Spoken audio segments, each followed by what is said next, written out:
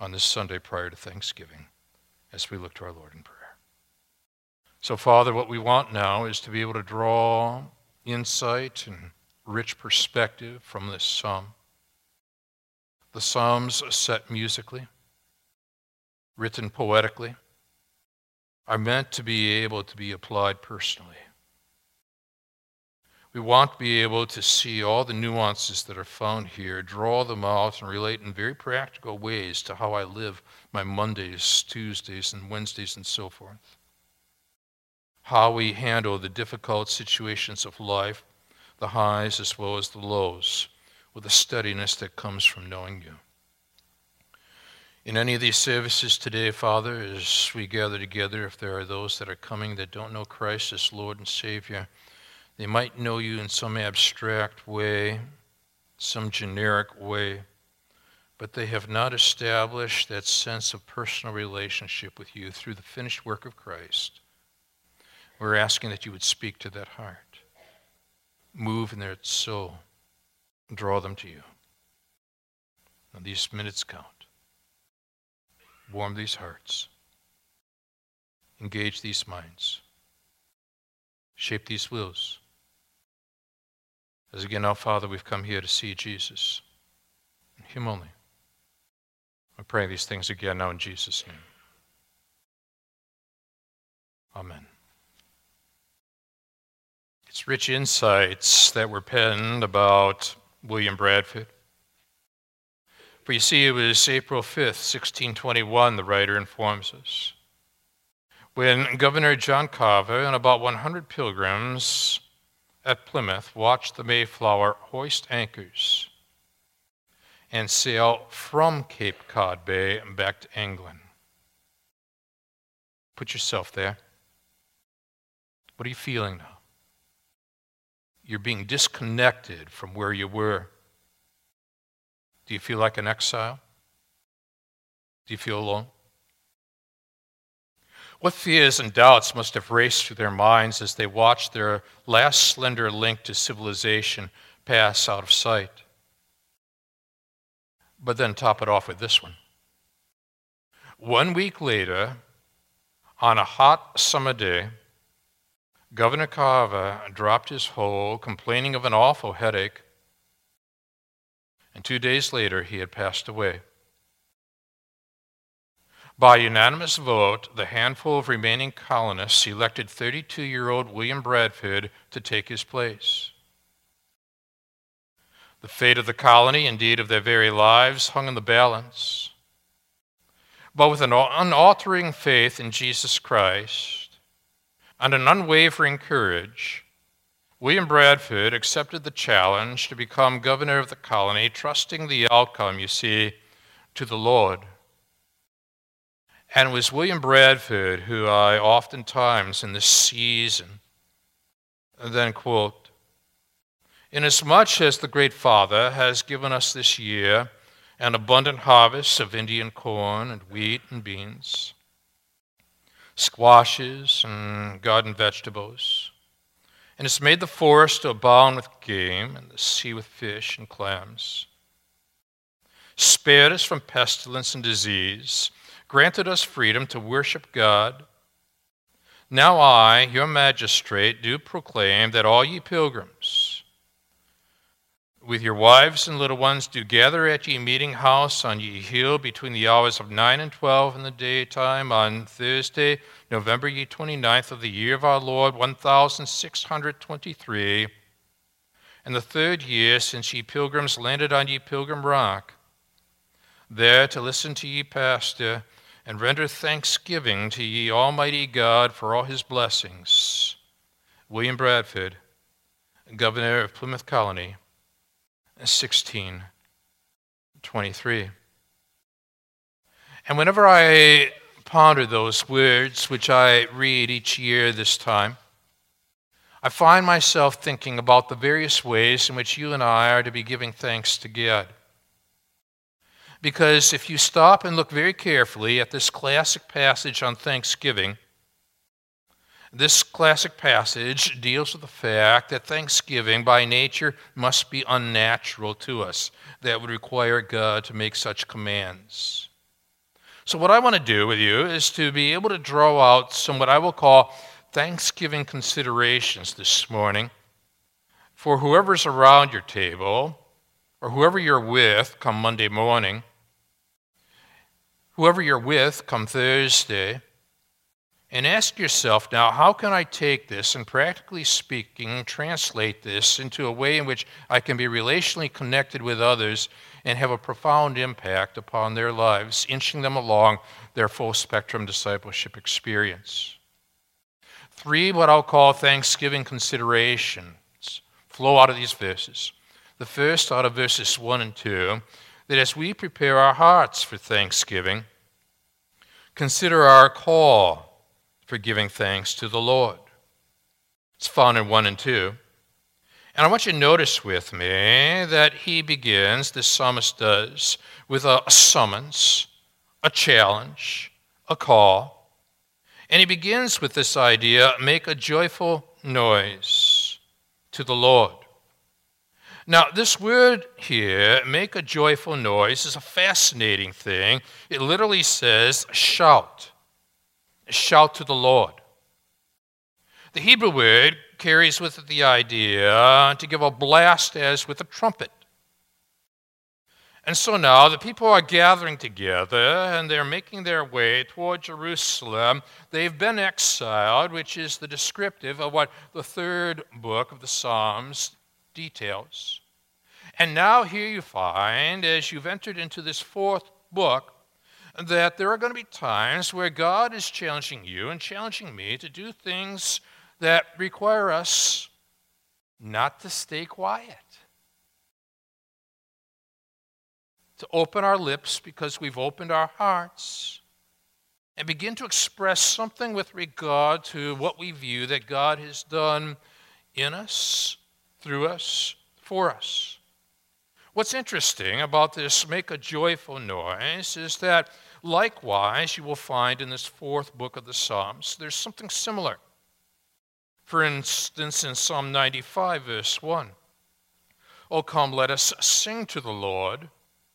Let us make a joyful noise," in this case, to the rock of our salvation. So now you're responding to the fact that God has sovereignly and securely established your salvation based upon who he is and what he's done, not based upon who we are and what we've done. And this is powerful. Now you tie that together in the 4th book of the Psalms with Psalm 98, verse 4. "Make a joyful noise to the Lord, all the earth. Break forth in joyous song and sing praises." So now this word, to make a joyful noise, carries with it the sense of giving a blast like a trumpet, which was typically done in homage to the king. Which is interesting because in the 4th book of the Psalms, this is highly impactful in the way in which we are to understand that the sovereign king has summoned his people out of exile, and now they have opportunity to come home where they belong. And maybe you wrestle day in, day out with that sense of, and just where do I belong?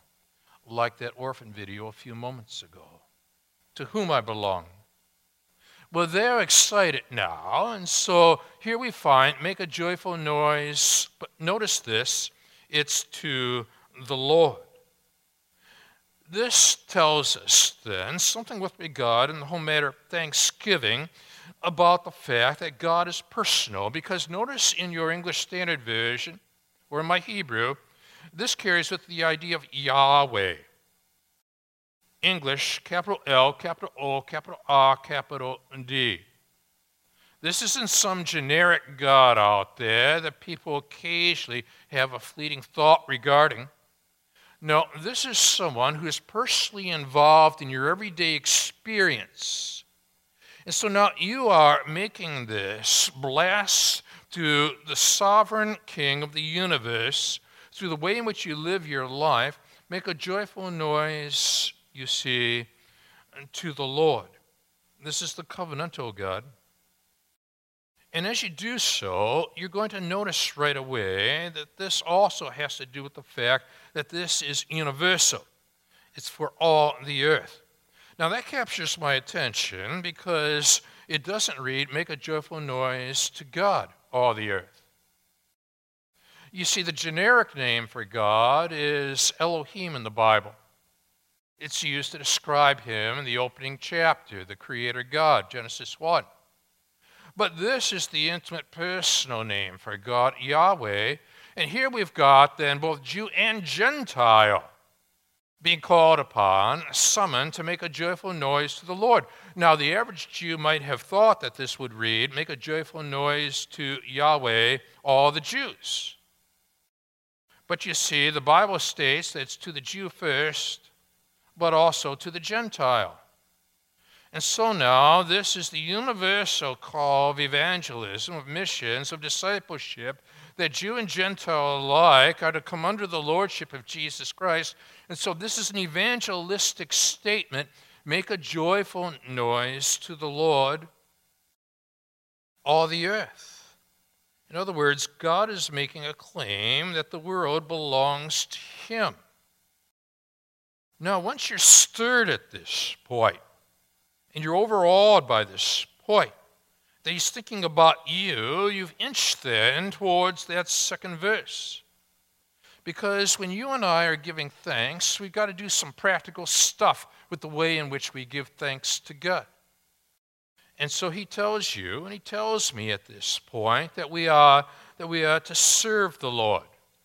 And so you might say, well, I'm serving on Wednesday night in Awana, or I'm serving with the youth group.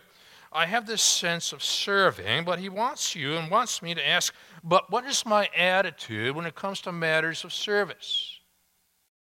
Here you and I are called now to serve the Lord, and again it's Yahweh. We serve the Lord with gladness.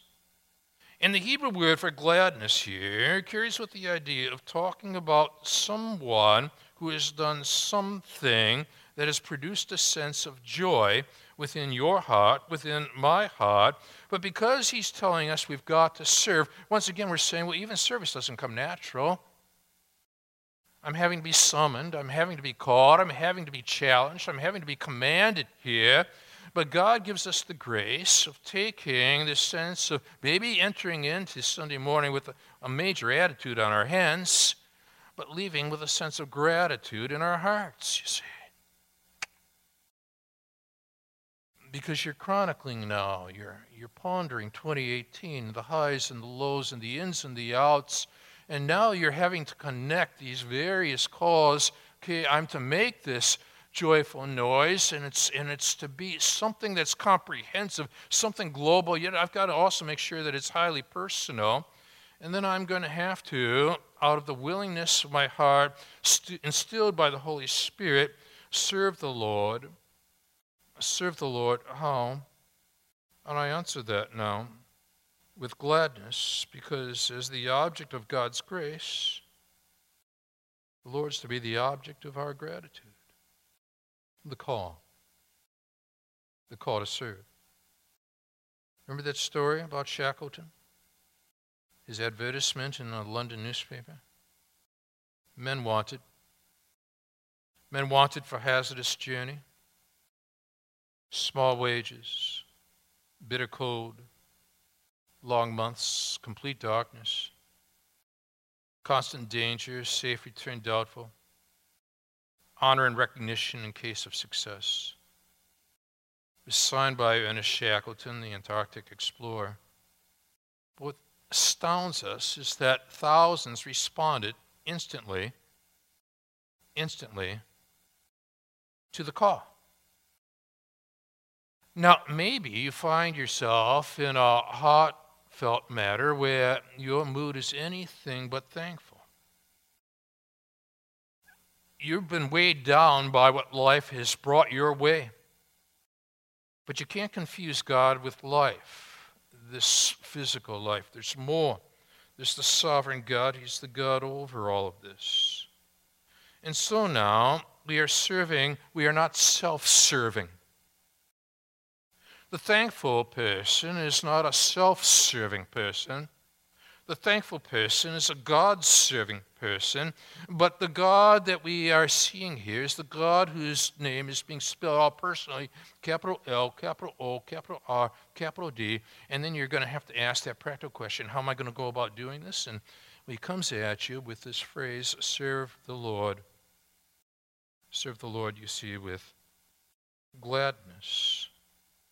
Again, the Hebrew word carries with the idea of talking about someone, about something that someone has done with a sense of joy in your heart for what he has done.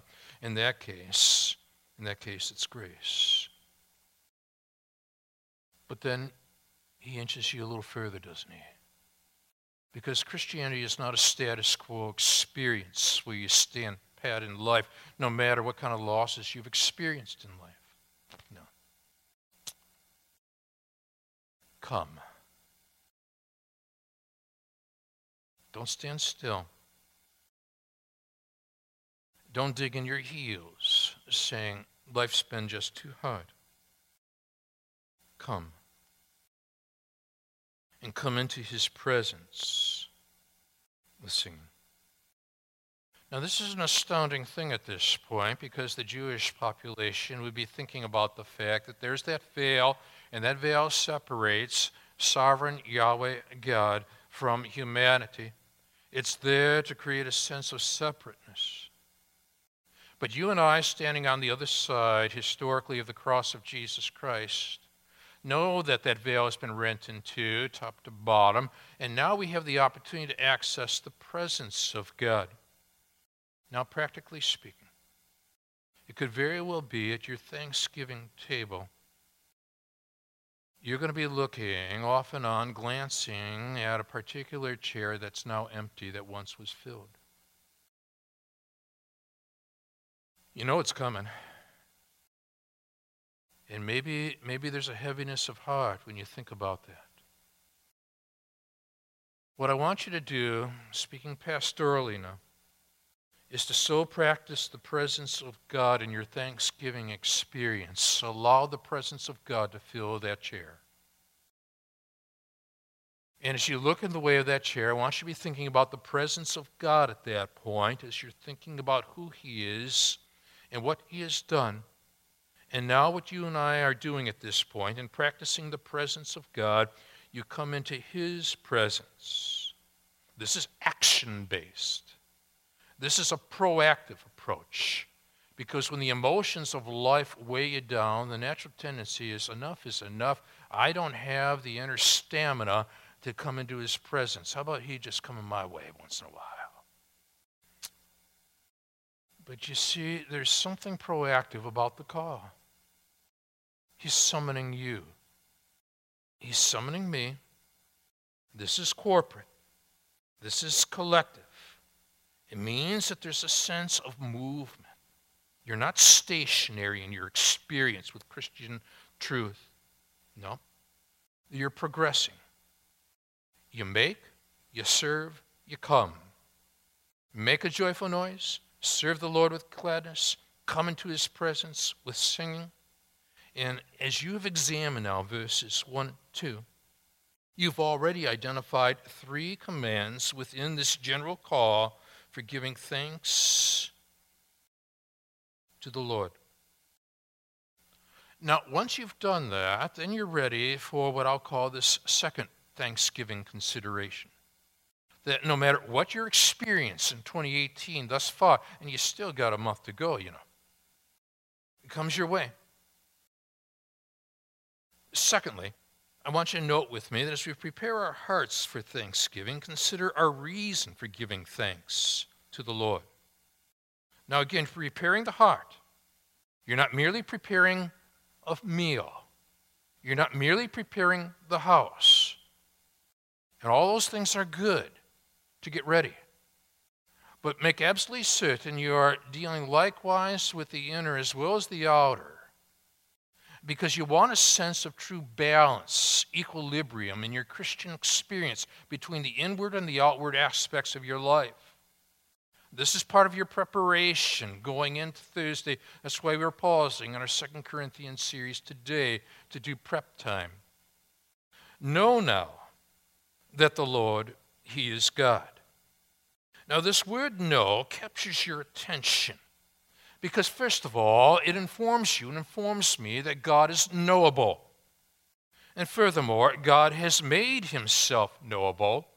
And thirdly, God has established a relationship with you through the finished work of Jesus Christ on this, Lord, on the cross, that you in turn can know him, as J.I. Packer would put it, knowing God. So now, this is not an abstract God. This is not a distant God. But now you're feeling the sense of that absent person at that Thanksgiving table with the intimacies of the presence of God, and you're able to do so because you have objective as well as subjective knowledge and subjective experience with him. You know something here. It's personal. There's this inner acceptance that's combined with an outward acknowledgement. You know that the Lord, he is God. Now, I remember years ago taking people through this congregation, through the book of Genesis. It took me about 2 years to get through that book. I had someone in the military. He was on leave 1 year, came back the next year. He said he just had to flip a few pages over to find out where I was now on my expositions of that following year, Thanksgiving time. Genesis is rich. You know, the opening chapter, and into chapter 2 in the opening verses, speaks of the sovereign one as God, G-O-D, Elohim. But then something happens in the creation of humanity when, lo and behold, we are told he is the Lord God, the personal God. What fascinates me is that when you get into Genesis 3, now the serpent was more crafty than any other beast of the field that the Lord God had made. And then he said to the woman, did God actually say, you shall not eat of the tree in the garden? Did you notice that he dropped Lord in the first question posed to humanity? Lord God is a significant experience for you and for me when we're giving thanks to God. Or, take for example, in 1 Kings in chapter 18. I was thinking about that when Tour was passing Mount Carmel a few weeks back, and I was looking up at Mount Carmel where Elijah took on the false prophets of Baal. And as he took on the false prophets of Baal, in 1 Kings chapter 18, Ahab sent to all the people of Israel, gathered the people together at Mount Carmel. Elijah came near to all the people and said, how long will you go limping between two different opinions? Now there's our culture. Maybe that's where you've been. A divided heart. If the Lord is God, Elijah posed, follow him. But if Baal, and then he didn't say, but if Baal is God, he just said, but if Baal, then follow him. Long story short, false prophets, false gods can't produce. On the other hand, Elijah's Lord God produces. And when the Lord God responds to Elijah's, he does so as Elijah prayed in 1 Kings chapter 18:37. Answer me, O Lord, answer me, that this people may know, you see, that you, O Lord, are God. And this backslidden culture of Israel at that time is taken aback when God sovereignly breaks in, answers Elijah's prayer, and when all the people saw it, they fell on their faces and said, the Lord, he is God. The Lord, he is God. Now, in this pluralistic culture we find ourselves in, and want to keep God generic, What the psalmist is now doing is challenging you and me to be absolutists with regard to what God has revealed about himself, this exclusive, sovereign, singular God in three persons, God the Father, God the Son, God the Holy Spirit. Know that the Lord, he is God. And then he adds, it is he who made us. We are his. You belong to the Creator. So you are watching that often video. And they're grappling with, I belong. I belong. If you know Jesus Christ as your Lord and Savior, that's one more reason to give thanks to God. You belong. But then he uses this incredibly rich pictorial metaphor. We are his people and the sheep of his pasture. And because you're like me and you want to keep the various books of the Psalms together and see the natural progression of them all, you're always asking yourself within a given book, such as now in Book 4 of the Psalms, how does the psalmist then use a similar terminology and connect them together? When Psalm 95, verse 7, we're told, for he is our God, we are the people of his pasture, and the sheep of his hand.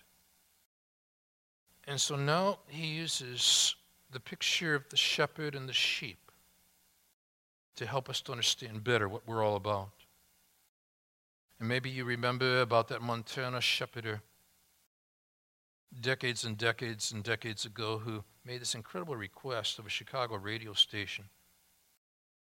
And he lived this lonely life with a dog and 4,000 sheep. Can't imagine that one. Battery radio, old violin. He loved to listen to the Chicago Symphony and wanted to be able to play along in the various parts that he knew, but his violin was out of tune, and so he asked, sometime before you start the next program, would you have the orchestra play A for me? Well, here's what caught the nation's attention. That just before the next Chicago Symphony broadcast, thousands of listeners heard these words. We want to answer the call of a shepherd. The orchestra will now play A for the shepherd in Montana.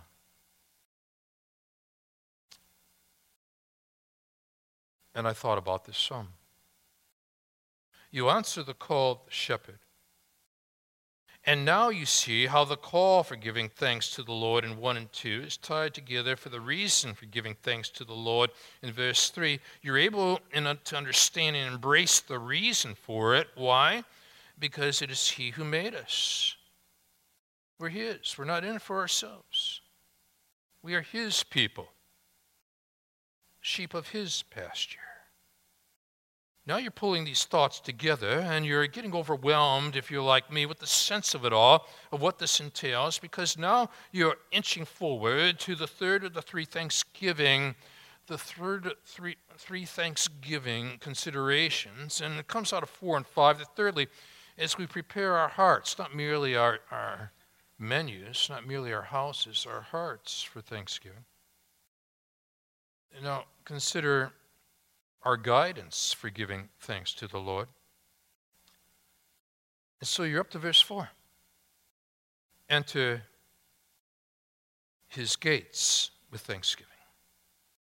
Gates are significant. Gates have a way of making a statement. Gates separate. They separate those from within and those from without. In 1963, John F. Kennedy visited the Brandenburg Gate. To welcome him, the Soviets on the other side hung large red banners across it to prevent him from looking into East Berlin. Jump forward to 1987. Ronald Reagan is there at the gate. Mr. Gorbachev, if you seek peace, if you seek prosperity for the Soviet Union, Eastern Europe, if you seek liberalization, come here to this gate. Mr. Gorbachev, open this gate. Mr. Gorbachev, tear down this wall. And then I noted that on October 2nd and 3rd of 1990, the gate was the scene of the official ceremony to mark the reunification of Germany. And at the stroke of midnight, October 3rd, the black, red, and gold flag of West Germany, now the flag of reunified Germany, was raised where? Over the gate. And when I thought about contemporary history, then my mind went back to more ancient history, because I was thinking then about there was Nehemiah at the gates, you see, of Jerusalem, and he was doing some kind of evaluation of where things stood. And having taken the congregation in recent years through Nehemiah on Sunday mornings, we had reached a point where he had said, I went out by night by the valley gate, to the dragon spring, to the dung gate. Furthermore, he would go on to say, in inspecting the wall, I turned back and entered by the valley gate. You get to chapter 3, and what you will find here is that in the way in which they were evaluating the situation that was at hand, he set up an organized work crew to begin to repair the gates. Why? So they could have a sense of protection, security for Jerusalem. And that crossed my mind as I was standing by the gates of Jerusalem, and maybe this can appear on the screen at this point, this map, if you will, of what has taken place, if you put that up there for me. And there as the map appears, what you're going to see is this picture, this scene, this descriptive of Jerusalem. And if you look very carefully, this is coming from one of my professors, Dr. Barry Beitzel, who was a colleague of Dr. Walt Kaiser. You will find that there are various gates all around Jerusalem. Oh, there's the sheep gate. Here's the east gate. Look at all these various gates. They're making a statement of access. Openness, a fountain gate down here. There's the dung gate, stood by that. I was out by Jaffa Gate, making our way in. So you're pondering all these things, and you are pondering the fact that God has provided a sense of access. What God is saying when Nehemiah was securing those gates is that those gates were being secured for a purpose, so that Jerusalem would be protected for that time, that ultimate time when Jesus Christ would enter through the gate and make his way in. But what interests us all the more is that he doesn't leave you at the gate, does he? Enter his gates, how? With thanksgiving. But now you're moving from the gates inward into the courts, and into his courts with praise. He wants you to move, continuously move forward in your relationship with God. So just as they had physical movement on their hands as they were making their way further and further inward, so likewise you and I are making our way further and further with God. No matter what experiences you have encountered in 2018, you enter his gates, there's the geographical statement with thanksgiving, but now he wants you to continue on. Don't leave it at the gate. Did you find somewhere along the way you lost your sense of thankfulness? No, he wants you to take it with you into his courts with praise. And what interests me at this point is that when Jesus Christ in your Newer Testament expelled the money changers, he expelled the money changers from the Gentile courts because he knew that the gospel needed to be both for Jew and Gentile.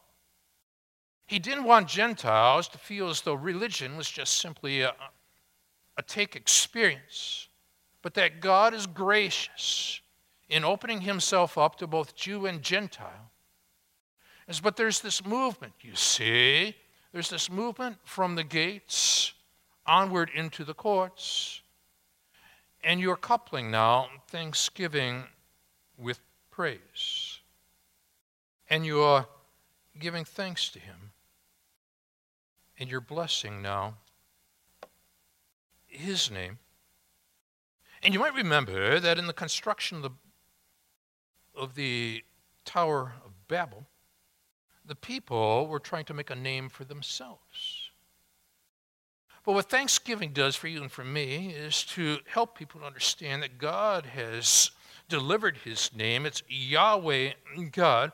For people to understand that while they have kept God generic in their mindset and gone about their daily routines, God has broken in with a Yahweh statement. And he wants you to think about Lord God, Yahweh God here.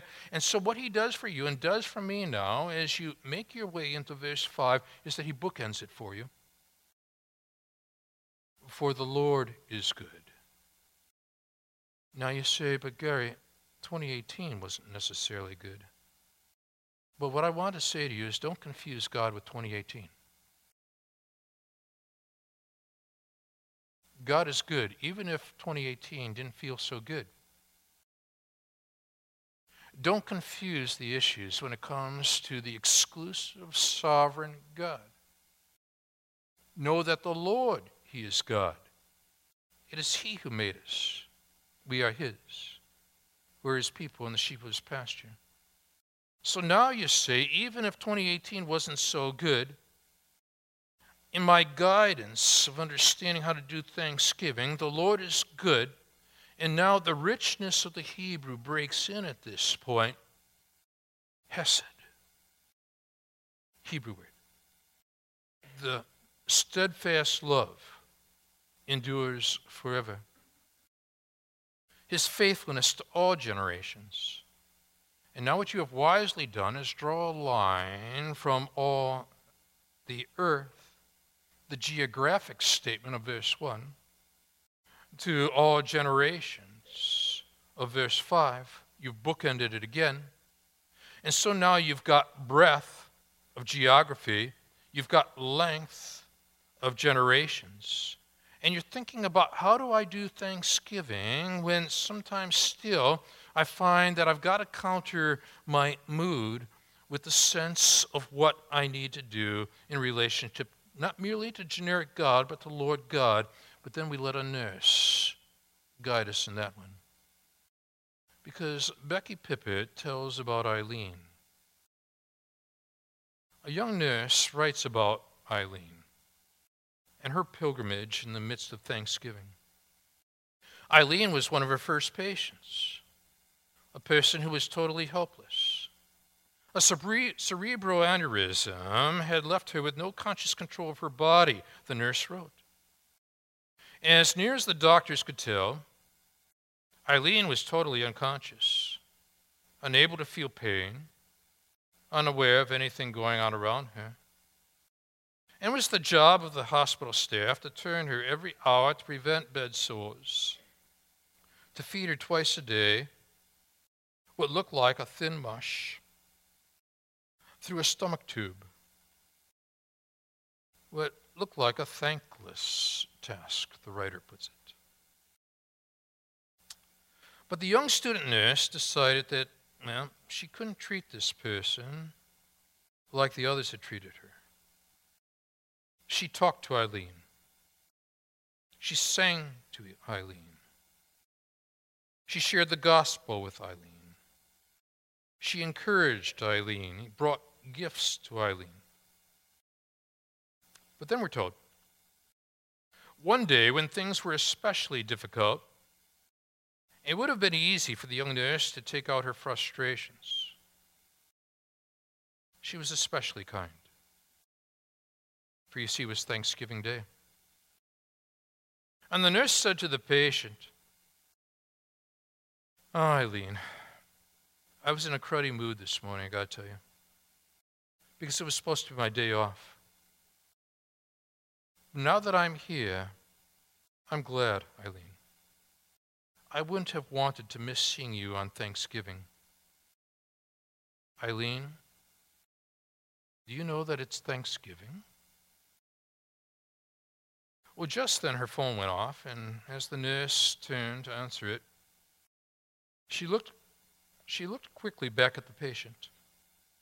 When suddenly she writes, Eileen was looking at me, crying. Big damp circles stained her pillow. She was shaking all over.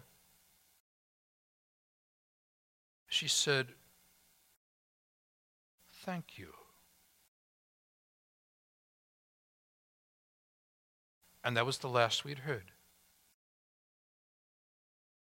This was the only human emotion that Eileen had shown. But it was enough to change the whole attitude of the hospital staff. Not long afterward, Eileen passed away. And the young nurse closes her story by saying, quote, "I keep thinking about her. It occurred to me that I owe her an awful lot.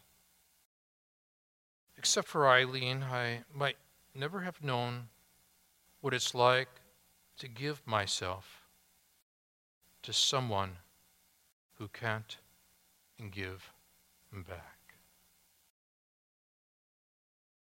And there's our Thanksgiving story. That's how we prepare our hearts, with the call, the reason, and the guidance. Joyful Thanksgiving. Let's stand together. And so, Father, we see the richness of William Bradford, who in the young years of his leadership demonstrates such faithfulness, and that he offers perspective for citizens of this nation to think seriously about what we have. As we gather together this Wednesday night to offer congregationally, collectively thanks to Yahweh God, may we in the highs and the lows, even if there is a chair that might be empty, pray now that we'll fill that chair with the sense of your presence and offer thanksgiving, as Bradford put it, to ye Almighty God for all his blessings. And for this, Father, we give you all the praise. In Jesus' name, amen. God bless you.